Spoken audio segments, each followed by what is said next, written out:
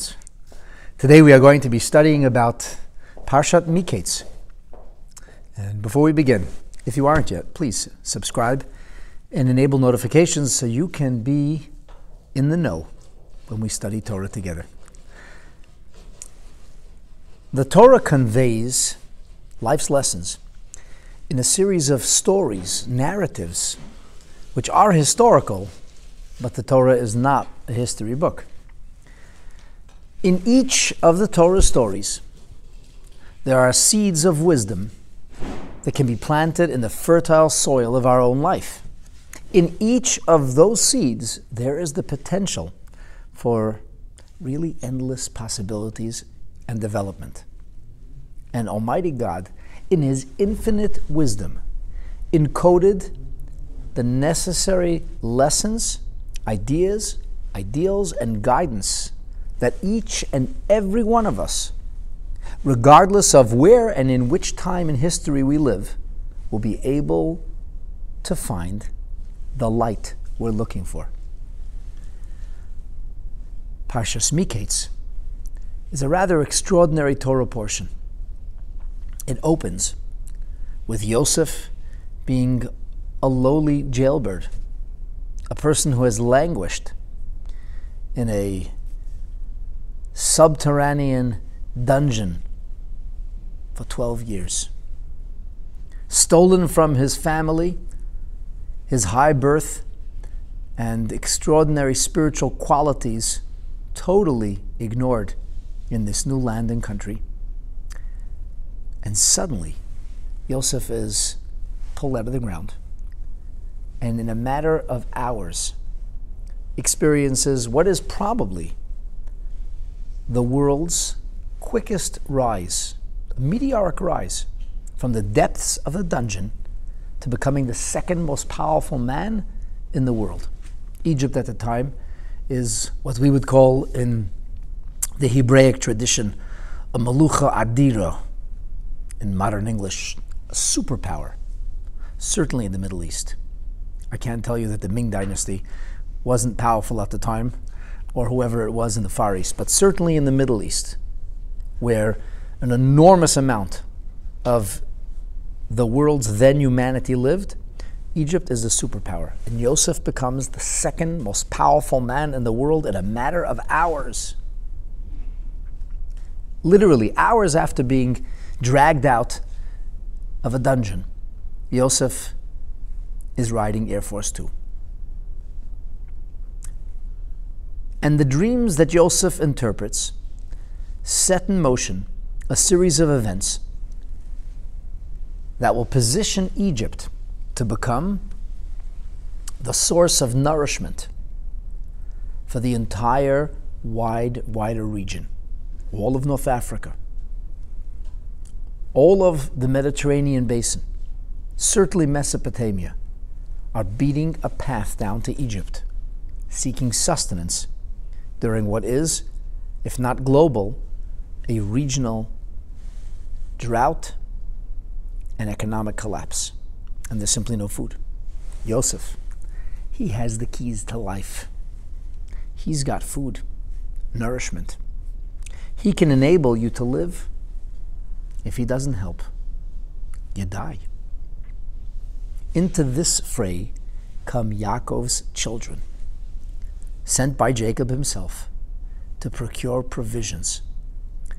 Yosef has been waiting for them. And he puts them through a series of torturous events, accusing them of espionage and seeking to undermine the national security of his country. Yosef then kidnaps one of the brothers, the one who threw him into that pit originally, as to separate him from Levi and the rest, and eventually does send them home with abundant provisions. But he's got a plan. And you can see it because Yosef puts the payment back into the burlap sacks of provisions. And when they open their rucksacks, they find the money they paid and they know something is off. Yosef wants to see their baby brother. You bring Binyamin or don't come back. He's made it very clear. Yaakov refuses to hear of it, and so the family languishes in their hunger. And finally, in what would become their dying throes, because there simply is no other way to keep body and soul together, Yosef is now going to see Binyamin. The brothers are allowed by Yaakov. Elaborate preparations are engaged in, and they descend down into Mitzrayim. And here Yosef launches a series of mini events, including inviting them to a special meal and doing strange things, odd behaviors, like seeming to divine with a goblet, a silver goblet that he has, rewarding Binyamin and nurturing what seems to be a special relationship. And then he sends them off. Their payment is once again in rucksack. This time, however, it's that proverbial magic goblet that's been planted as well in the rucksack of Binyamin. And I will pick it up inside in the Torah, where in Perek or Kapitel Mem Daled, chapter 44 of Genesis, the Torah tells us, Haboker Oir, with the first light of the morning, V'hanoshim Shulchu. These men were sent on their way, Hema, V'chamerehem, they and their donkeys. When the brothers had previously left Egypt, they have taken Shimon's donkey with them, as well as his rucksack. Now, Shimon leaves on foot, and they are mounted. He's also empty-handed, but he does intend to buy a donkey en route. This all slows them down, and so they really hadn't gone very far when immediately, just Yatsu es ha'ir lo hirchiku, remember, you had somebody walking, not riding an animal. The Yosef Amar, Yosef says, Kum redoif acharei ha'anoshim, set out, pursue those men. V'hisagtem, when you catch up with them, you will say, and he wrote the lines, Loma shilamtem ra tachas tova. Why have you repaid good with evil? And when they look quizzically at you, you will say, Haloizeh asher yishta adoni boi. After all, this is the goblet which my master drinks from. And hu nachesh yinachesh boi. It's also the thing he uses to divine. Haraesim asher asisim. What you have done is a very bad, very evil thing. You've stolen our master's prized possession. Verse 6 tells us, Vayasigim, they did catch up with them, and they conveyed Yosef's words. And at this point, I want to zero in on the actual words of the Torah, because today's class, I Am Slave, will be about the way Yosef wants to detain Binyamin, which leads us into next week's Parsha, where suddenly the brothers will be up in arms. You can't do that. And yet, despite the fact that they seem to refuse to accept the possibility that Binyamin would be detained and in fact taken into slavery, it was their idea to begin with. Take a look in your Chumash if you're following along inside, or listen carefully. Vayemru elav. They said to him, Lama yedaber adoni kadvorim ha'ela?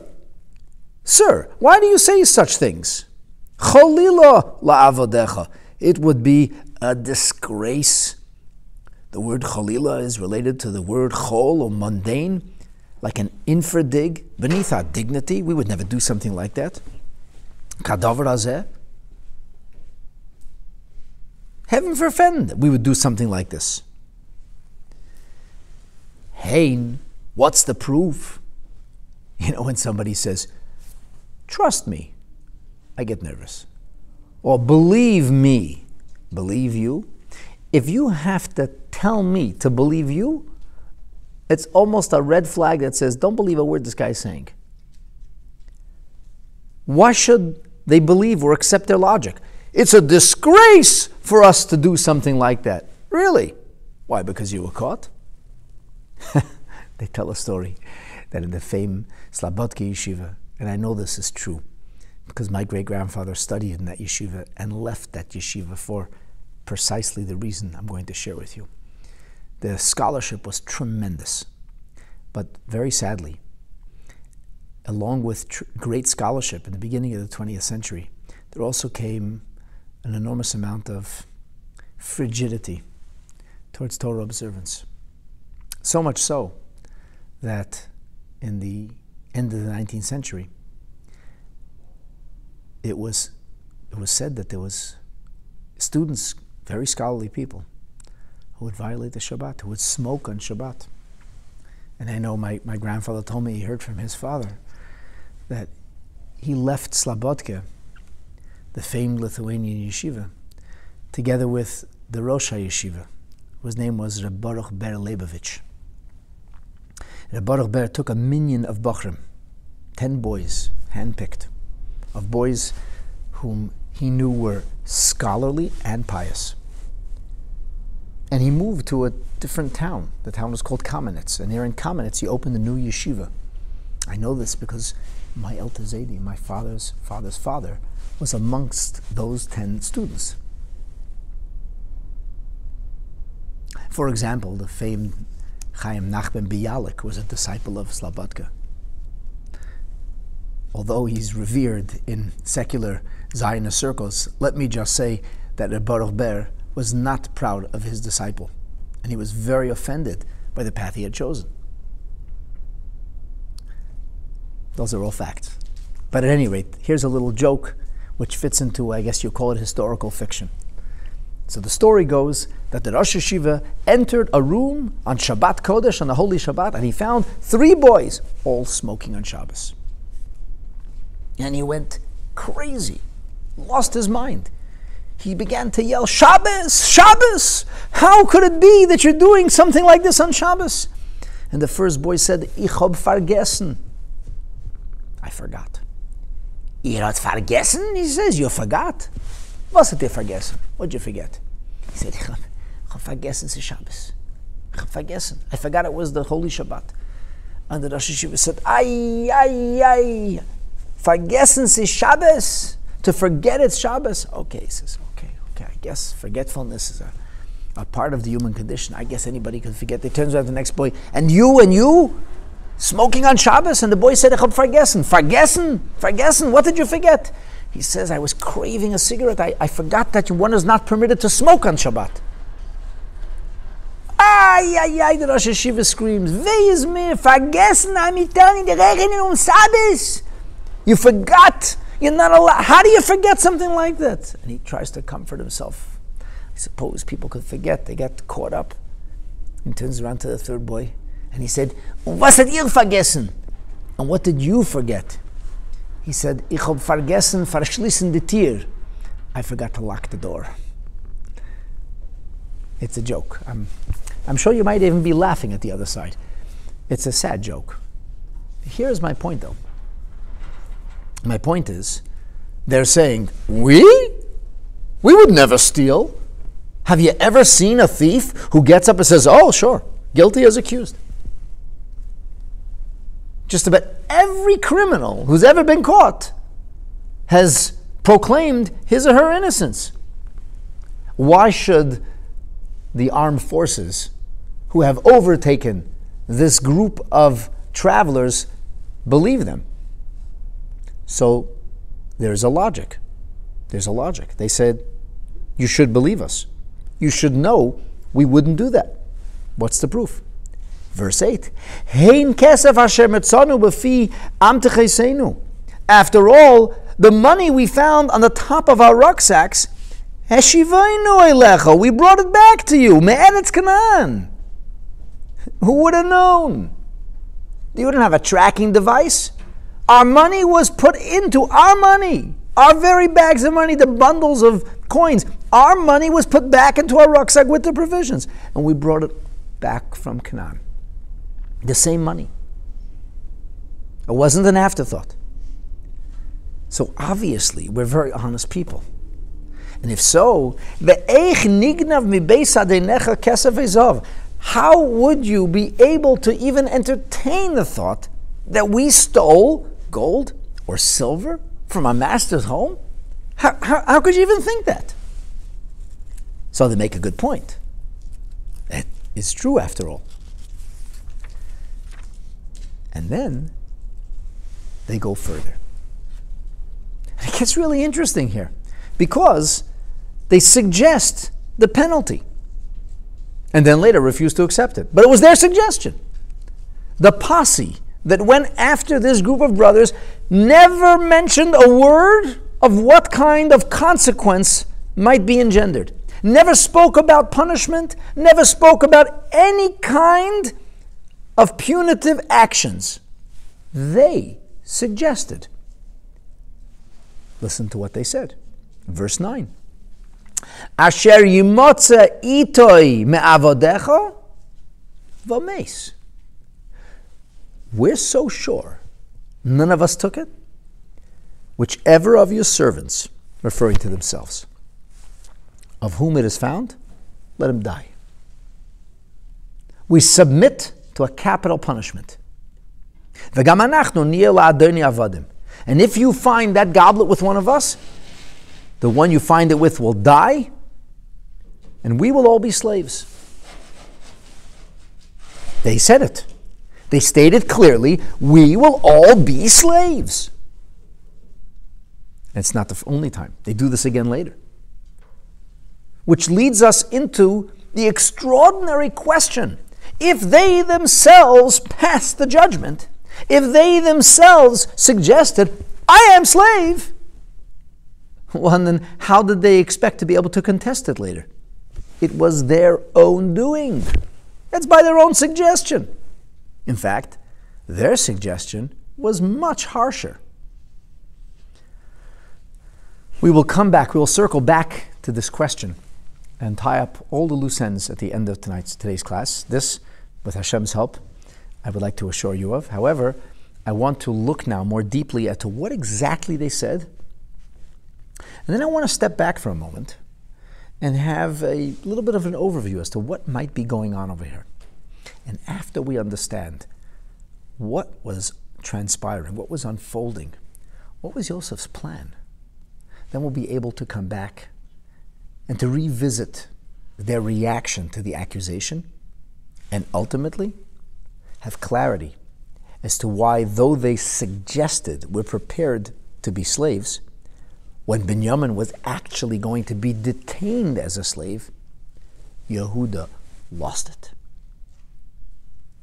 So let's talk about this suggestion they made. But first, the response of the leader of the posse. Vayomer, the leader of the posse, the man who's been empowered to arrest these people, apprehend them, and bring them back to Egypt, he says, Gam ata chidivrechem. Indeed, it should be as you said. Kenu, yeah, that's right.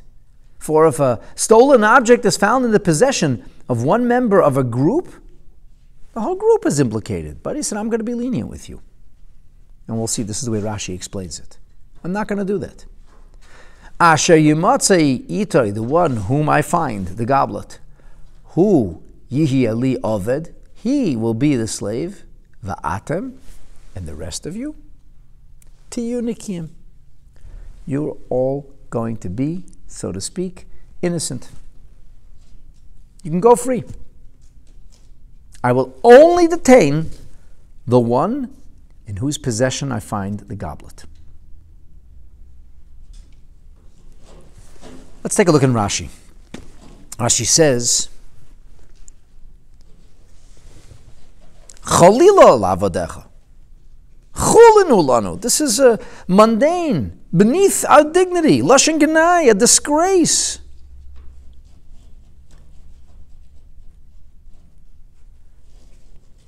Rashi goes further and he says, that according to the Targum, the way 𝐒𝐋𝐀𝐕𝐄 renders this, Chas lavadecha, as if to say, Chas meyes HaKadosh Baruch Hu, heaven forfend, Yehi aleinu ma'aseh zeis, that we would do something like this. And there are many examples in the Talmud, and this is the first time it shows up in Rashi, something that if you're in Torah-infused circles, you must have heard this, who knows, endlessly. People say, Chas v'shalom.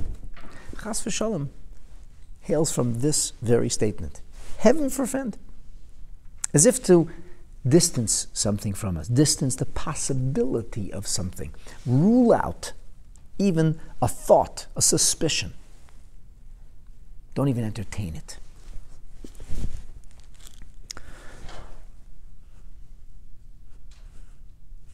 So they said, Hein kesef asher matzanu, we after all returned the money. Rashi notes this is one of Asara Kal V'Chomer Ha'amurim B'Torah. This is one of the 10 times in Torah we see what is known in Latin or academic circles as an a fortiori means of reasoning. Literally light and heavy. If I can lift 100 pounds, it goes without saying I can lift 50. I don't have to say that. It's obvious. Also known as elementary, my Watson. And so this is elementary. We steal gold and silver. You see, we're honest people. We didn't take money that was thrown into our laps.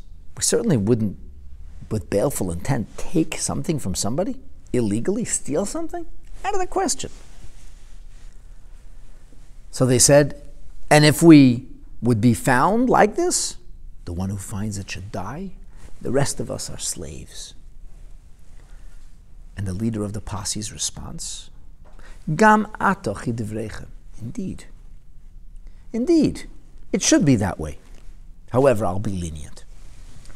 Rashi says, Af zu min hadin.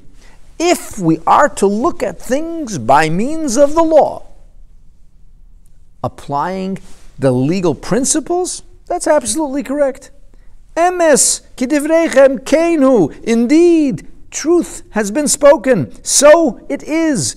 Shekulchem chayavim bedavar. You are all guilty. Asara shenimtza'a gneva. There is a group of 10. A stolen item is found biyad echad mehem. Kulam nitfasim. All are arraigned, apprehended. All are considered guilty. Avalani, I'm not going to do that. Not I. Eselachem lifnim mishuras hadin. I'm going to be a nice guy. I'm going to go beyond the call of duty. I'm going to be more lenient than I actually should be. I'm not going to enforce the law.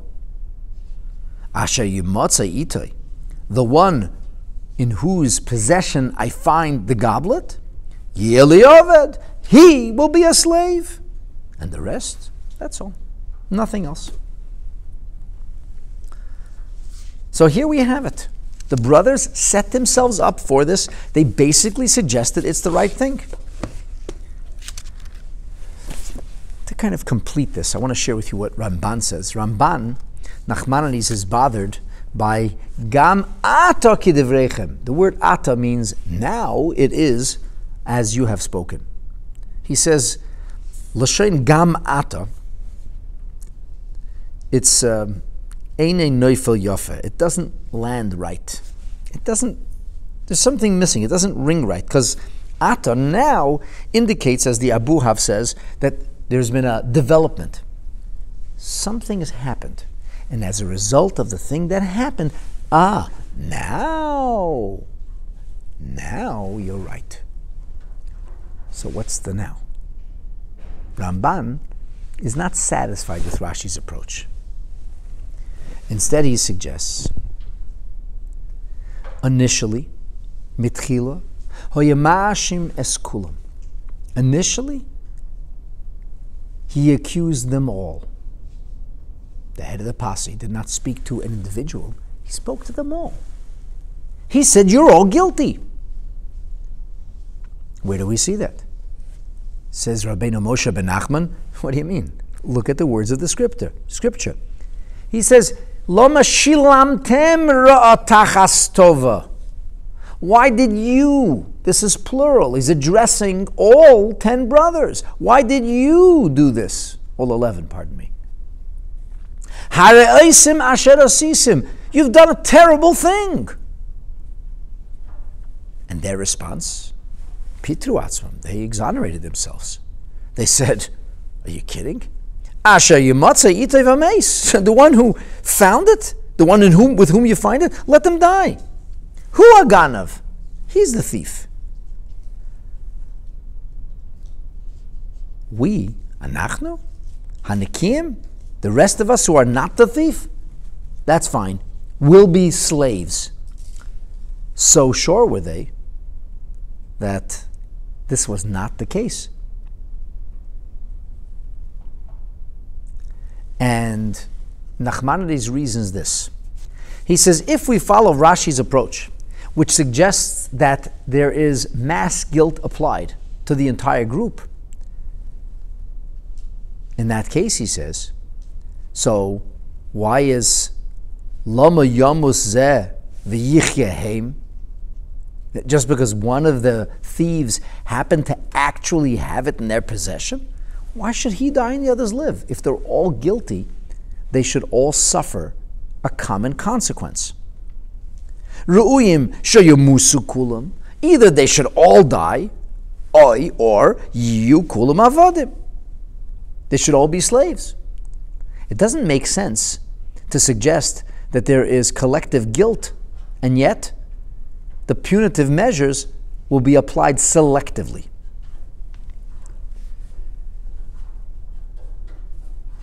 So Ramban suggests, Heim toyanim shalayadu, they are maintaining that they don't know anything about this.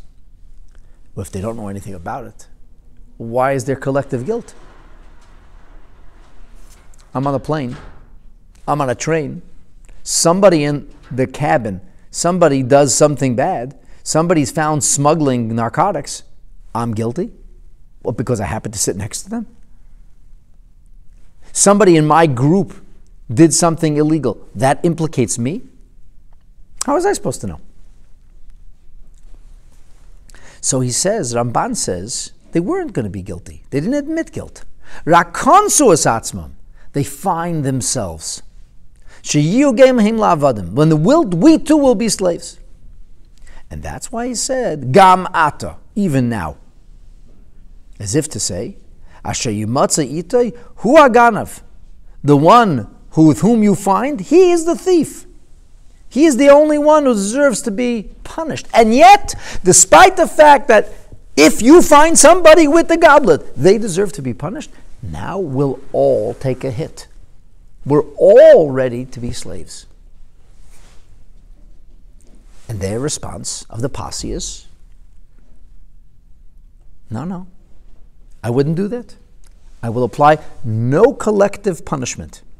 I will only make the one who has the goblet a slave.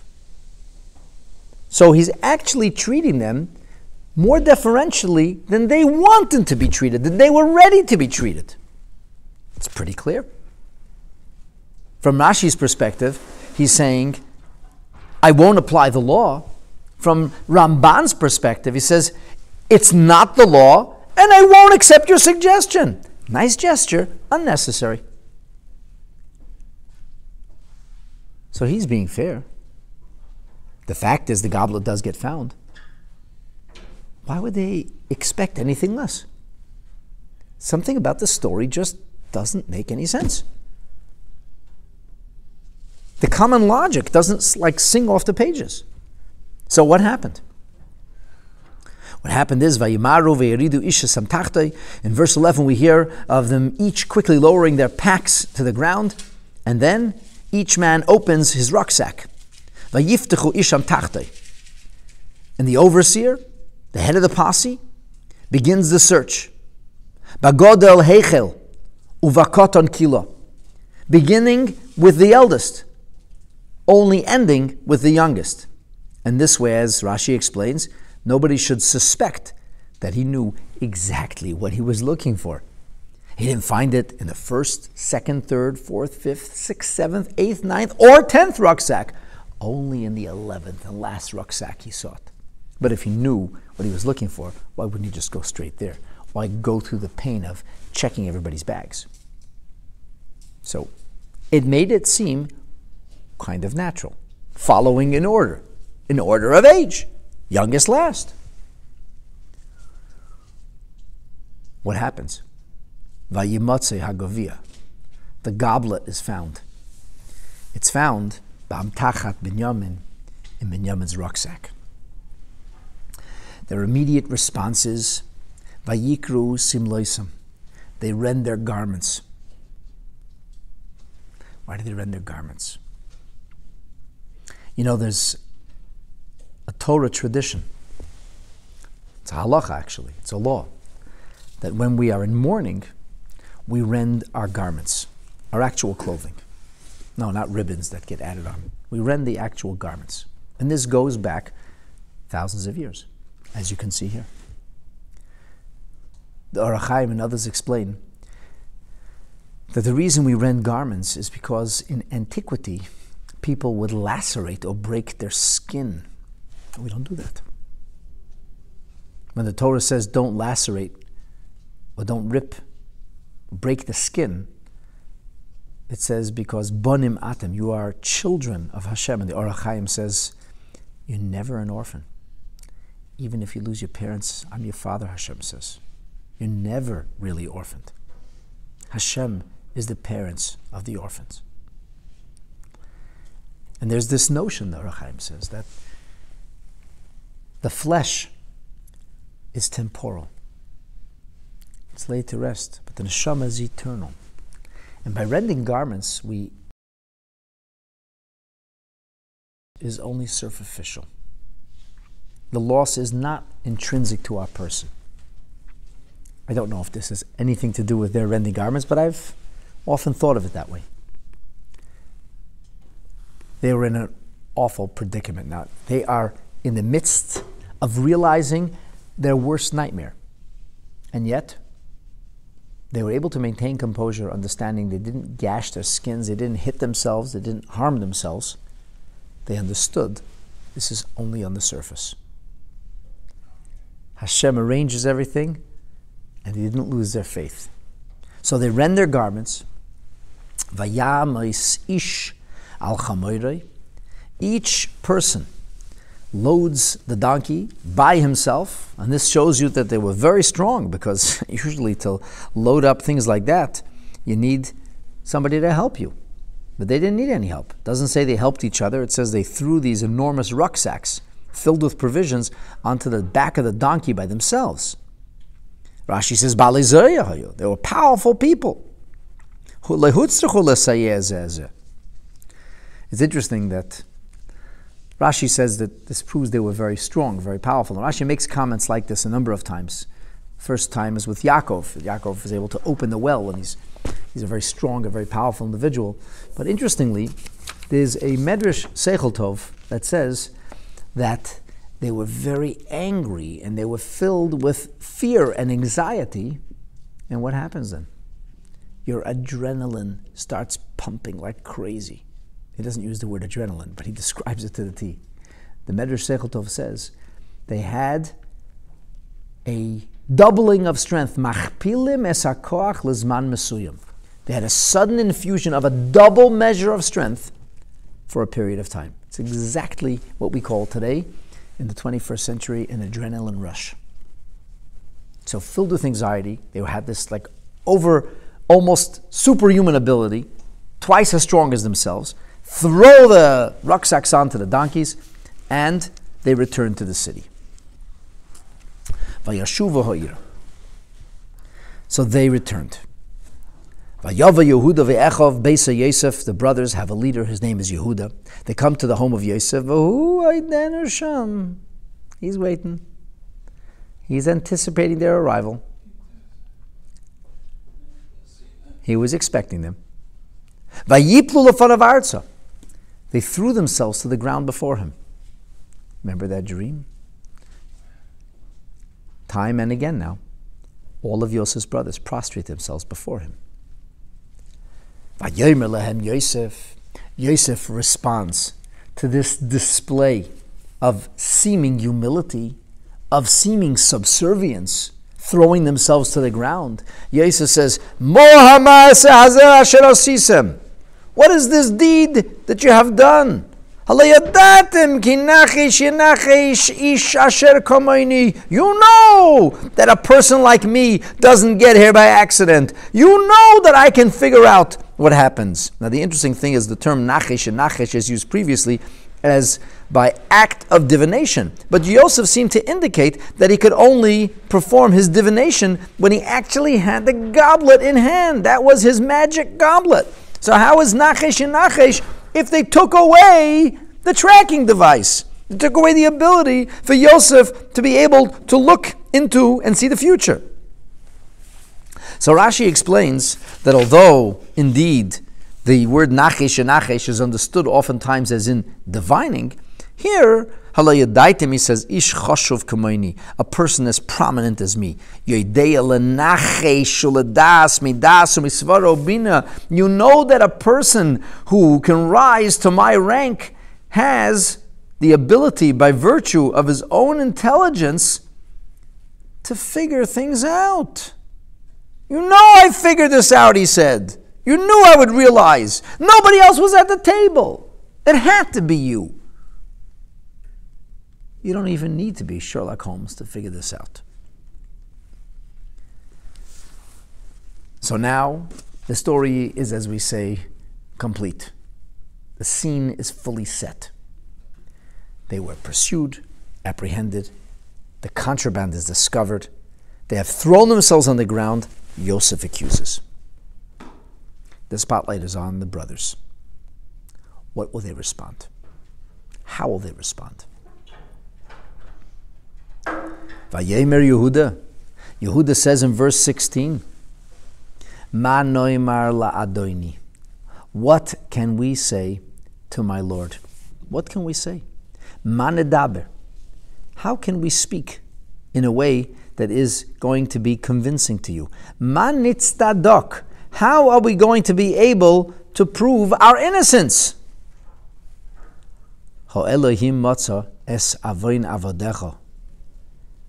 The Lord has found the evil, the sin of his servants.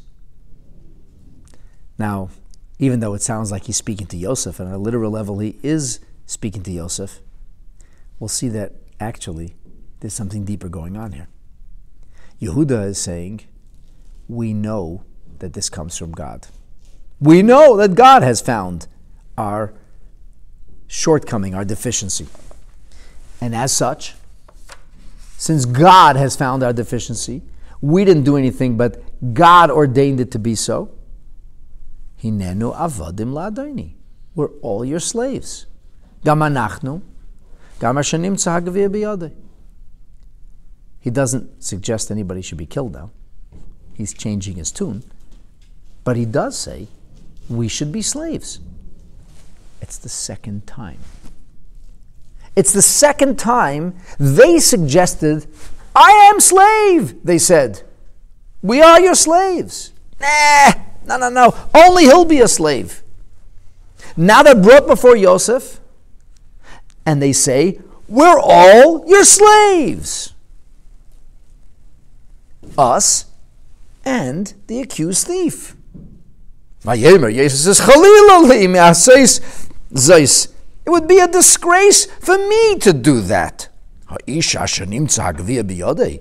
The man in whose possession the goblet was found, hu yili oved, he will be a slave. V'yatem, and the rest of you, alu l'shalom el avichem, go on in peace to your father.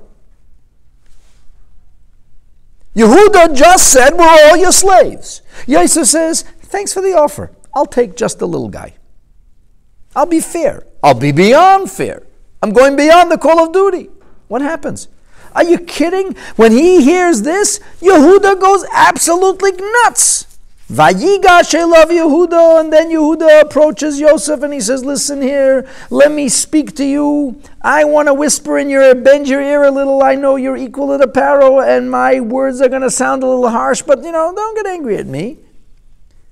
Do you really expect to avoid the consequences of this injustice? Do you not know, Rashi explains in the beginning of next week's Parsha, that the Pharaoh was stricken with severe plagues for detaining my grandmother Sarah for just one night? Are you kidding? You're going to behave this way? You told us to bring Binyamin here. We brought him. We're out of here. If you persist in provoking me, Yehudah said, I'll kill you and I'll kill your Pharaoh too. Hey. You just said we are your slaves. He said, no, you don't have to be all my slaves. I just want that slave. You just want one slave, not 11 slaves. Well, then we shall declare war, and then we shall not accept this. What's going on here? When they were first approached, when the posse caught up with them and said, you guys did something bad, they denied any wrongdoing. They insisted that they could logically prove their innocence, and they said, go ahead. All right. And they said, we'll all be your slaves. And if you find somebody having the goblet, you can kill him. No, he says. Nice offer. No. Whether you read it in Pshuta Shel Mikra, you're all guilty, or whether you take the Ramban's approach, now you're making a nice offer. This is very, very generous of you to suggest you all be slaves, but I'm going to refuse that offer. I'm just going to take as a slave the person you just said should be killed. They come in front of Yosef, and they say the same thing again. Even though their offer was spurned last time around, this time they don't suggest that anybody be killed because they think this maniacal emperor is actually going to kill somebody. And now we know that the goblet was found. So they kind of forgot about that. They stopped mentioning consequences that would be fatal. But they still talked about slavery. They said, we're all going to be your slave.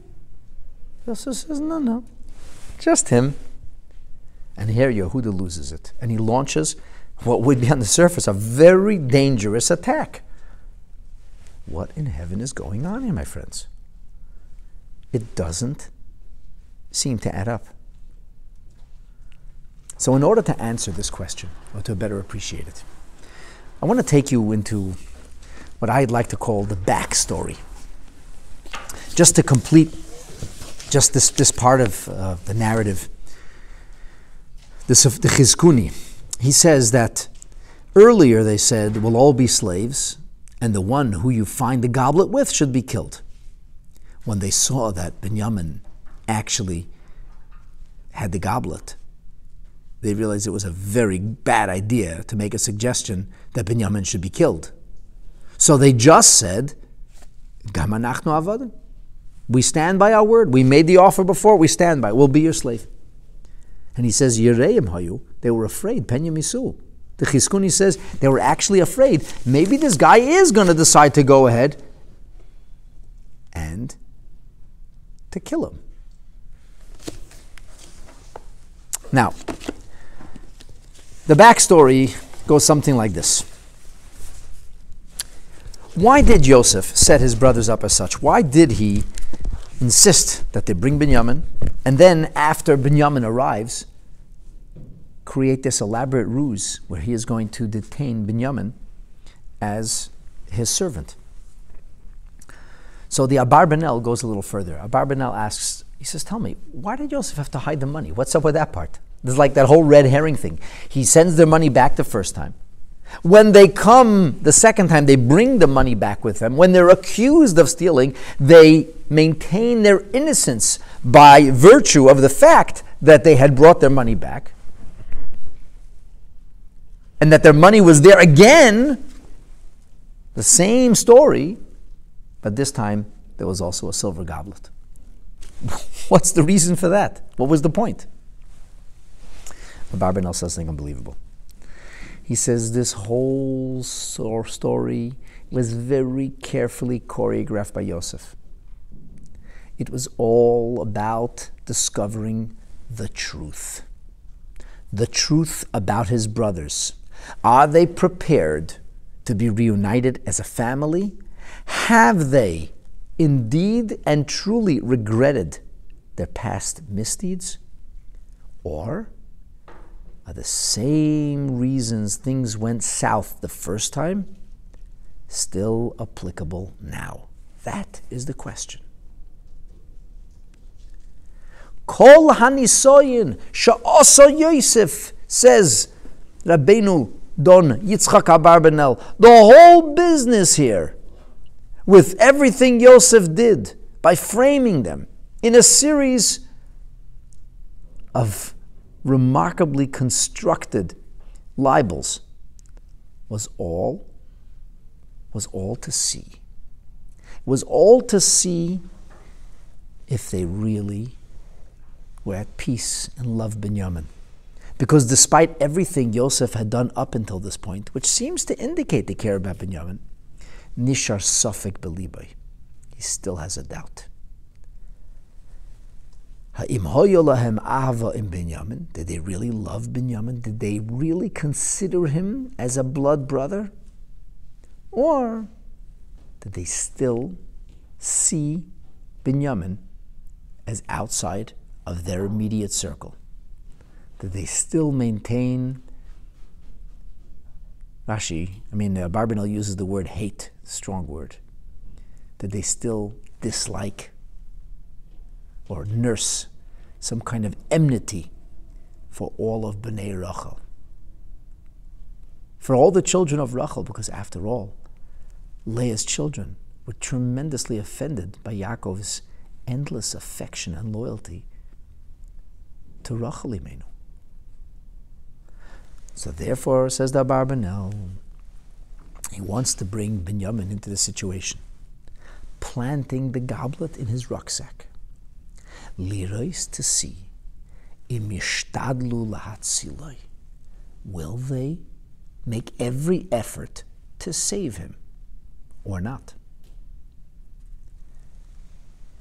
Now here's the problem. What if Binyamin did steal the goblet? Why would he steal the goblet? It's genetic. The goblet was a means through which one could have a paranormal awareness of past and future events. Binyamin's mother, Rachel, stole the teraphim, which were these little idolatrous icons that the Medrash tells us were made from the heads of babies miscarried. And these babies who had never lived in those shrunken tiny skulls would be fused to a plate of gold, incense would be brought, and a voice would emanate. For whatever that's worth. It was a method of proverbial divination. And you couldn't just buy these in Idols R Us, because thankfully it's not such a common event. So now, Rachel took an object through which divination can be accomplished and achieved. Maybe Binyamin did the same thing. Maybe the brothers would say, are we responsible to risk our lives if Binyamin did something foolish? He's guilty. Why did he take it? Yosef wants to be sure that nobody can even entertain such a thought. So what does he do? Because they might say, guilty is guilty, sinner is a sinner, punishment is due. Tziva Yosef laso mimagavia kesef. He says, put the money paid together with the goblet, and put the money in every other single rucksack. Because what happens then? They know they didn't take their own money. So they know they're being framed. If they know they're being framed, then they know Binyamin's being framed. And just as they didn't take the money, Binyamin didn't take the money, nor did he take the goblet. That's, says the Abarbanel, what's going on here. Yosef needs to know that they are in a state of perfect peace with Binyamin in order for him to be reunited with his brothers. After all, they're about to begin a very, very difficult process known as Shibud Mitzrayim. This is called the Egyptian odyssey of bondage and slavery. It's almost going to destroy the family Yaakov built if they aren't united. If they don't enter this together, there's no hope. Think about Moshe Rabbeinu when he saves a hapless and innocent Jew from being tormented and beaten, from the evil taskmaster. And the next day, when he sees two of his own Hebrew brothers fighting with each other, and one raises his hand to throw a punch, Moshe says, "What are you doing? What are you doing? Rasha," he says, "wicked person. Lama saket ayecha. Why would you strike your fellow? How did you raise a hand to commit an act of violence?" And they said, "Oh, Hala hargenu ataimer. You're also going to play this game? You're going to kill us too?" And Moshe realized he's in big trouble. They saw, they knew. They would necessarily report. They did. What does Moshe say there? Rashi tells us, Moshe says, "I have often wondered why are my people so badly treated? But now when I see this kind of disunity, now when I see one brother prepared to stab another in the back, when I see a family that doesn't consider itself to be family, I understand." This is the saddest detail that has appeared again and again and again in the long trajectory of Jewish history. Time and again, we are our own worst enemies. Not only is there not love amongst and between us, but Rachmana litzlan, we're ready to harm each other.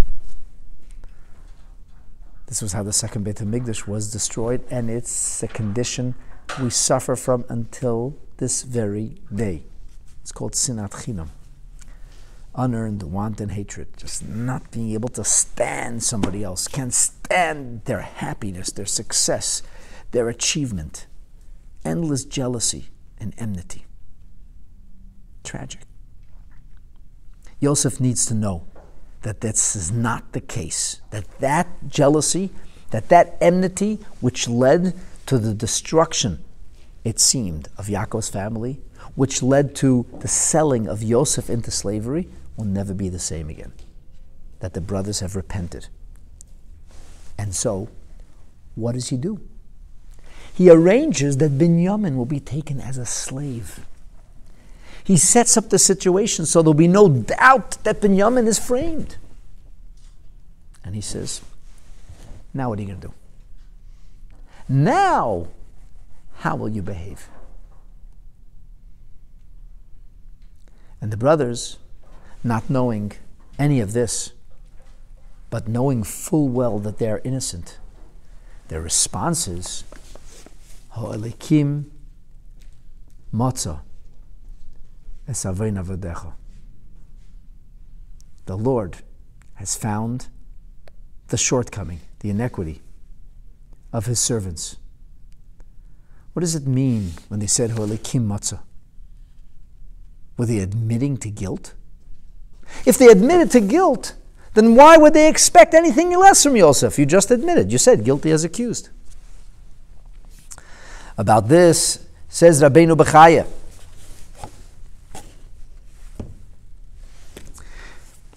𝐒𝐋𝐀𝐕𝐄 esavein avodecha hitzdiku aleim es hadin.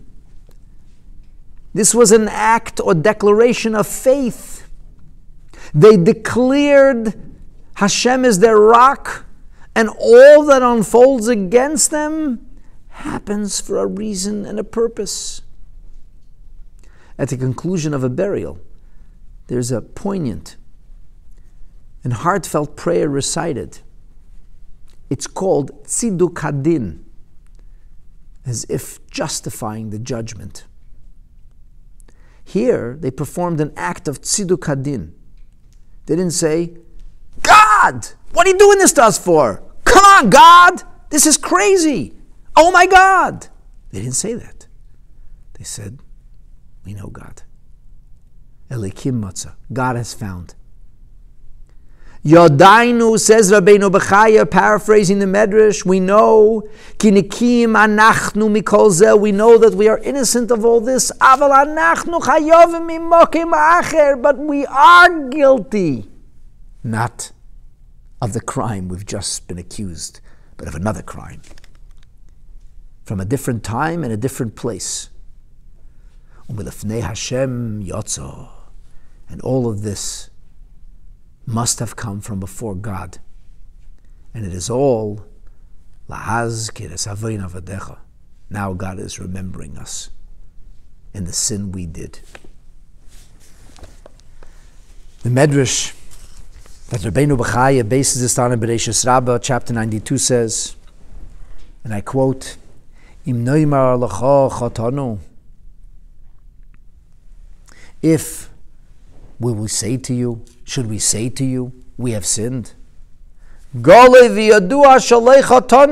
know we have not committed this crime. And if we say we have not committed a crime, we can't really say that, because we have committed a crime, but not this crime. God has found the sin, the crime, the iniquity of your servants. Amar Rabbi Yitzchak intoned, Motza bal chayv mokim ligveis shtare. Here, the debtor has found an opportunity to demand payment. Our Mefarshim point out that they use the language motza, God has found, and there's a corollary. When the brothers, presented the anecdotal evidence to Jacob of Joseph's presumed death, they handed him that special multicolored fancy coat, ripped and bloodied, and they lied. And they said, Zot matzanu, this is what we found. Hakerna, do you recognize it? And this teaches us that there was no question as to why they were being punished. It's 22 years. Tell me, can you say that you know exactly what you might have done wrong in 22 years? Just one thing. Things happen to us. We don't know why Hashem does what He does. We have an air of entitlement about us, thinking we deserve everything. But it's not really true. And really pious people have the spiritual fortitude and the courage to say, we brought this. We created this. This is our disaster. This is the bitter grapes or wages of sin. They were able to say with absolute certainty they knew why this happened. Because they had never done anything else that was wrong. How incredible. 𝐒𝐋𝐀𝐕𝐄. We sold Yosef, and then we feigned his death. And we said, Zeis matzanu. Zeis matzanu. 𝐒𝐋𝐀𝐕𝐄. A perfect corollary. So they believe that Hashem is doing this to them. They believe that they're being punished for their own misdeeds.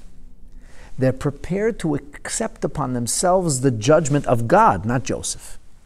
Because they know that Joseph's a charlatan. And they know that he's a liar. And they know that all of this is untrue. And they're certain of it. And know that Binyamin did nothing wrong. As they knew they themselves didn't do anything wrong. In the same way that the money that ended up in their rucksacks was a ruse, this is all a ruse. They know this is evidence that was planted.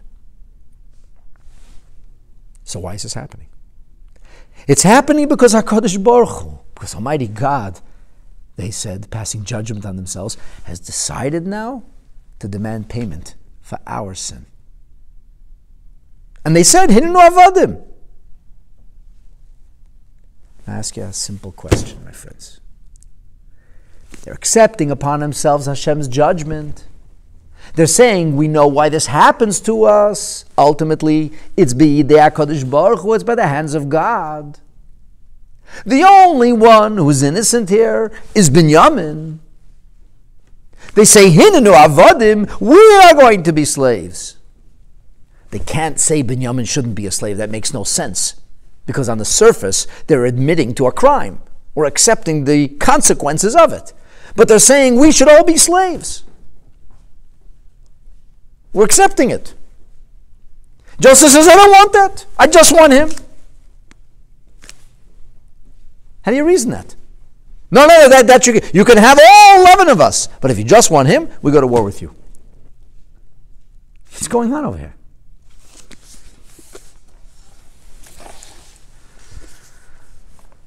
So the Rebbe says something incredible here. The Rebbe tells us that is precisely the point. In a footnote that the Rebbe penned, which is found in the 20th volume of 𝐒𝐋𝐀𝐕𝐄, in a Sikha on Parshas Vayigash, the Rebbe asks these very questions. Yosef is simply doing what Binyamin, but Yehudah had suggested. It was the brothers themselves who together suggested we all be slaves. It was Yehudah who re-emphasized, we are all your slaves. What were they thinking? How did they plan to fight Yosef on his desire to detain Binyamin when, after all, they knew in the end that they were ready to be slaves themselves, and they even said that. Well, if you accepted that upon yourself, how do you fight it later? Yosef could have said, hey, you yourself gave this idea. I'm the nice guy. So the Rebbe says this. Initially, the way Yehudah viewed the entire scenario was such. Clearly from heaven, it has been ruled that we should be slaves.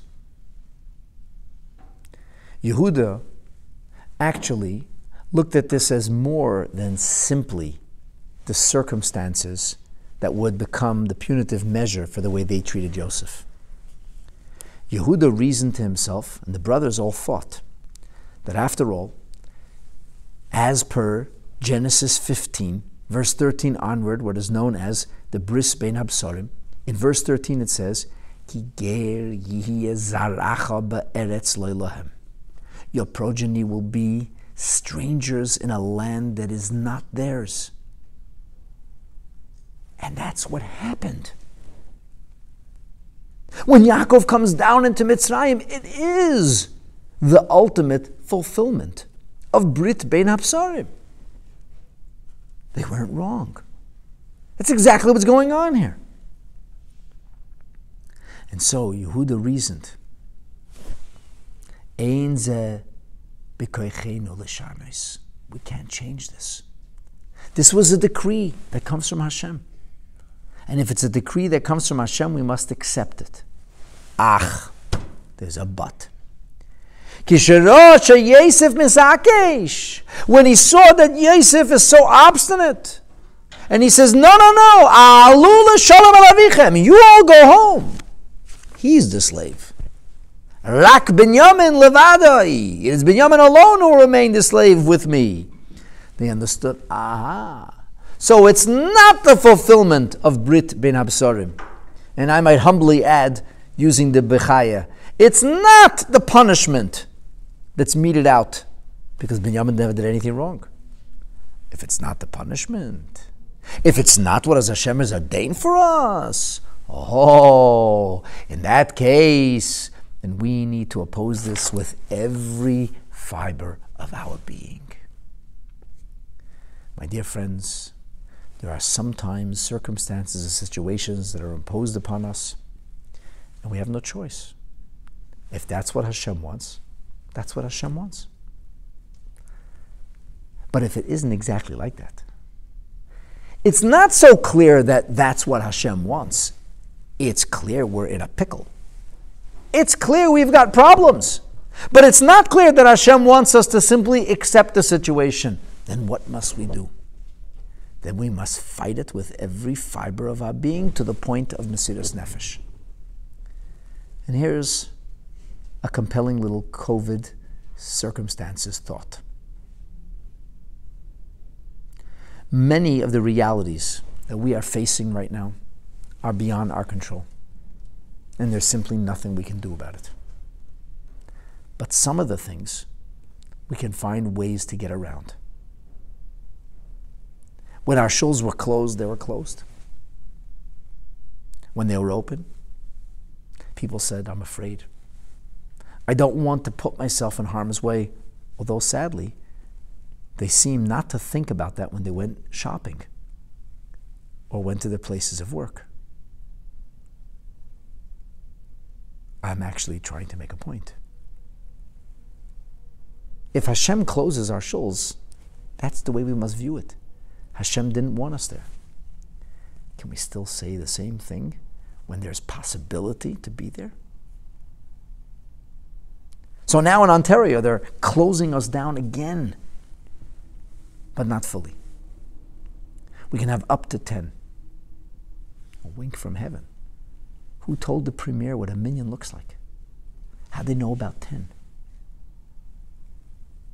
If you have separate entrances and separate washrooms, maybe you can have more than one minyan in the same building because they are like different domiciles. No, get cracking. Do what has to be done. Figure it out. What must be accepted, must be accepted. What comes with difficulty, what requires Mesiras Nefesh, but what can be opposed or pushed back on, things we can do, we must do.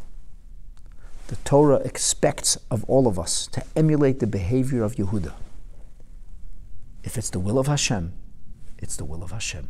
And you must submit and accept it. But when it's not the will of Hashem, and you can know that circumstantially, you can know that there is something that can be done, then by golly, something must be done. And just as Yehudah did whatever he could under the circumstances as he believed them to be, and ultimately saw success, you and I, Be'ezer Hashem Yisbarach, by doing all that we can do and beyond, will also see success. I conclude with a blessing and a prayer. A bracha that Hashem should give us the strength and that we should find the courage to discover the abilities that we innately have. That we should utilize and marshal that potential.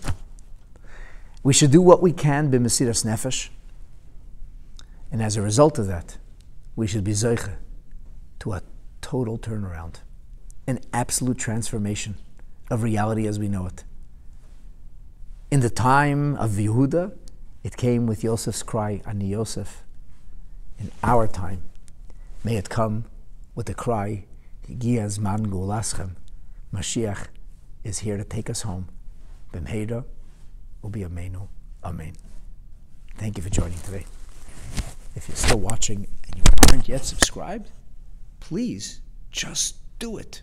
And don't forget to enable notifications. Thank you.